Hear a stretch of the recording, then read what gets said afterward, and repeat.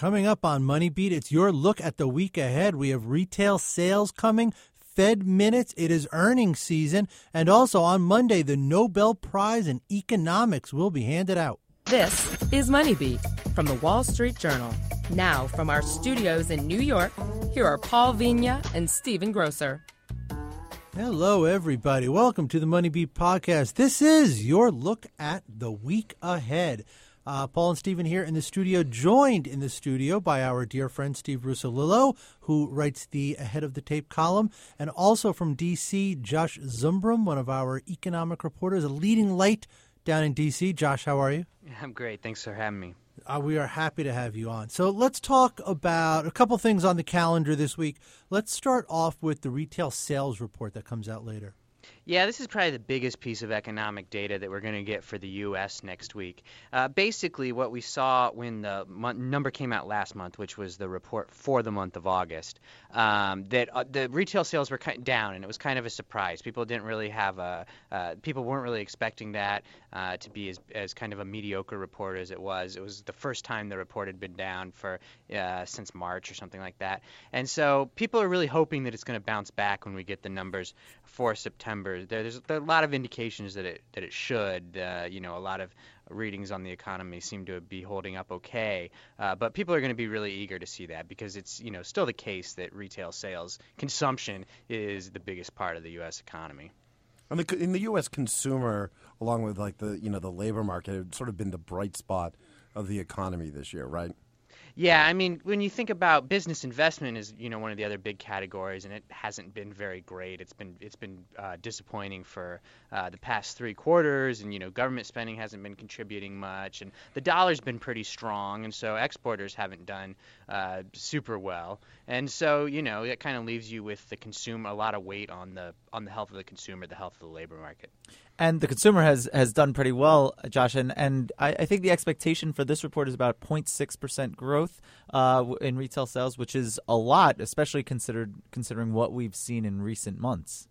Yeah, it's a lot, and I think part of the reason that's as high as it is because they're just expecting a little bit of payback from last month's report, and hopefully we'll get that. I mean, there's always the worry that you kind of set up expectations too high, and then you get a reading of 0.4, and everybody's disappointed about it, and maybe really we ought to think of that as a decent reading. There's certainly a risk of that, especially if you're looking at it from a kind of a markets perspective.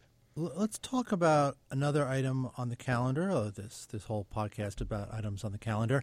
Let's talk about another one, the Fed minutes. At the September Fed meeting, we got what many people described as a quote-unquote hawkish hold. They didn't take any action, but they kind of made it obvious that they really, really, really want to. What can we expect out of these minutes that are the minutes of that September meeting?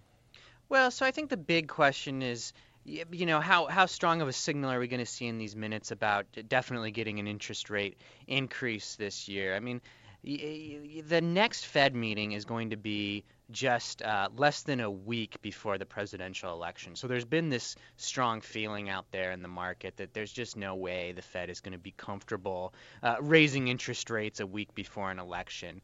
The Fed always says we don't talk about the political calendar. We're not influenced by that.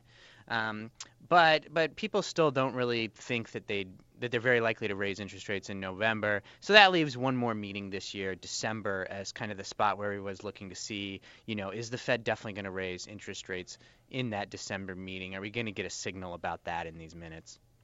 And the other interesting part of the September meeting was that there was really a divided Fed. And how much clarity are we going to get from the minutes, sort of on that, the two sides, the hawks and the doves? Well, the minutes always have kind of a characterization of the views of the people in the committee. It'll say some members, felt like this was a serious consideration, and many members felt like, they need to be paying more attention to commercial real estate, things like that.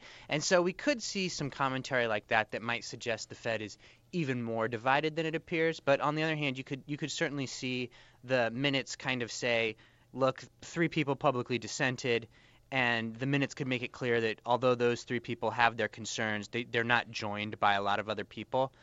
So that's something we could definitely learn from the minutes is kind of are there more than 3 people on that coalition that really want to get rates up, or is it just those 3 and the majority of the FOMC is really on the same page? That would be that would be really interesting, because the 3 dissenters, I believe that was the most amount of dissenters in quite a while, right? I think it happened in 2014 and in 2011 as well. So it's not a totally unprecedented thing to have 3 dissenters, but it does seem like, all things equal, the Fed would prefer to have its meetings not, end up with 3 people dissenting. Usually when you've had 3 dissenters, there's kind of been some effort to kind of forge a new consensus and bring people back on board.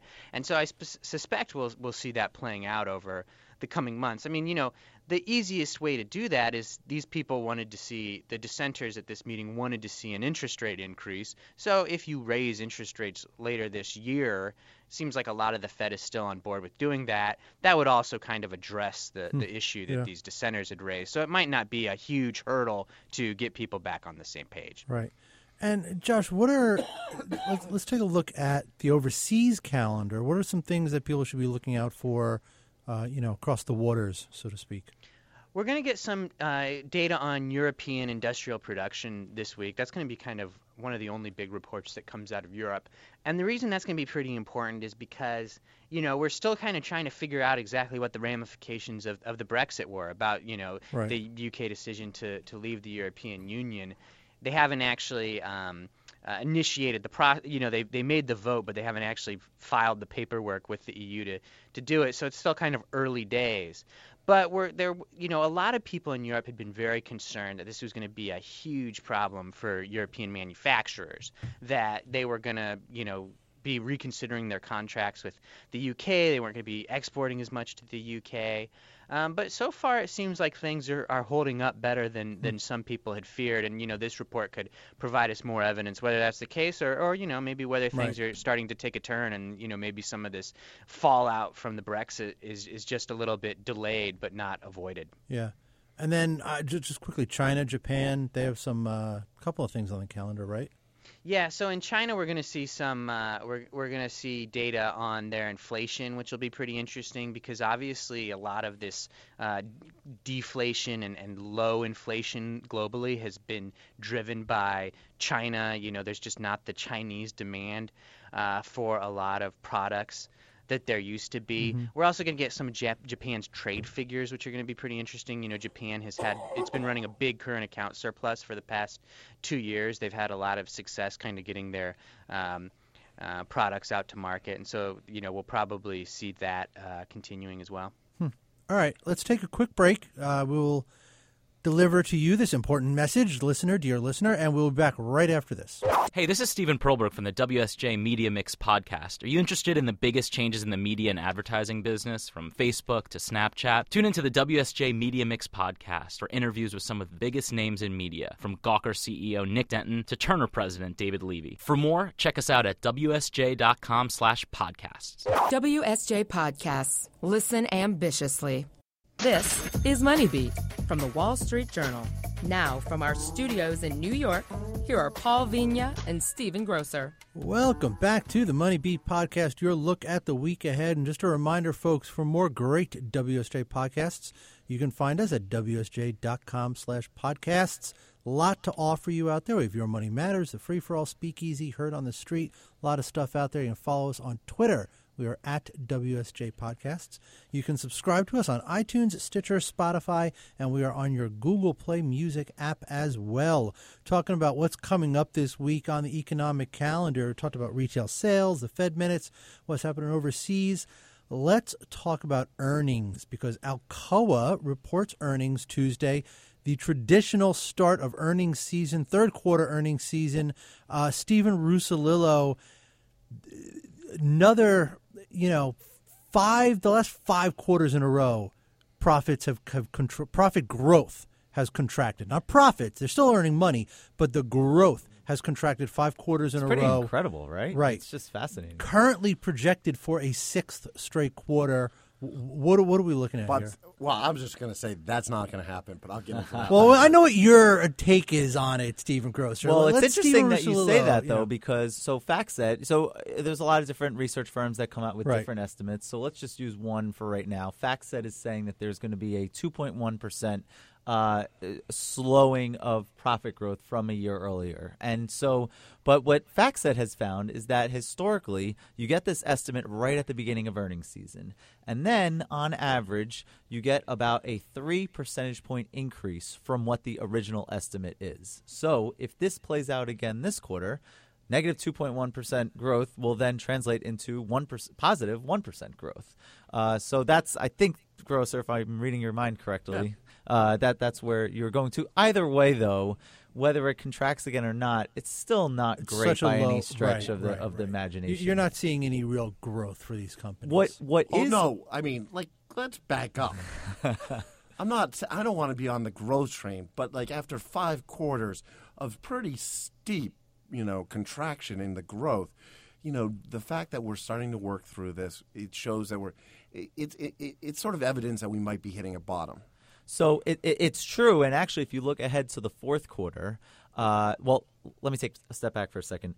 This is expected to be the last quarter where the decline in oil prices is going to have such a huge drag on these numbers. So starting in the fourth quarter and then continuing into 2017, analysts expect that actually these year-ago comparisons are going to be pretty good. And so these companies, especially energy companies, are going to have a much lower bar to hurdle. Especially first quarter where we were struggling with that $30 a barrel oil prices.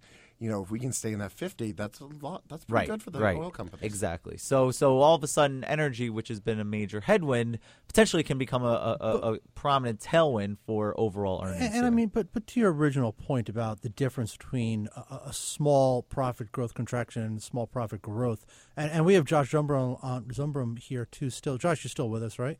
Yeah, I'm still here. Yeah, I didn't want to leave you out. I mean, whether or not these companies hit bottom, what they can produce in the fourth quarter and in 2017. That's going to depend on what the economy does. I mean, I think nobody expected a year and a half ago, no one expected these companies to have 5 quarters of profit growth contraction. Everyone said, oh, things look better. They're going to, and then they were down 1 quarter. Well, they'll be up the next quarter. They're down 2 quarters. Oh, they'll be up the next quarter. 3 quarters. Oh, this has gone on for a lot longer than anyone expected.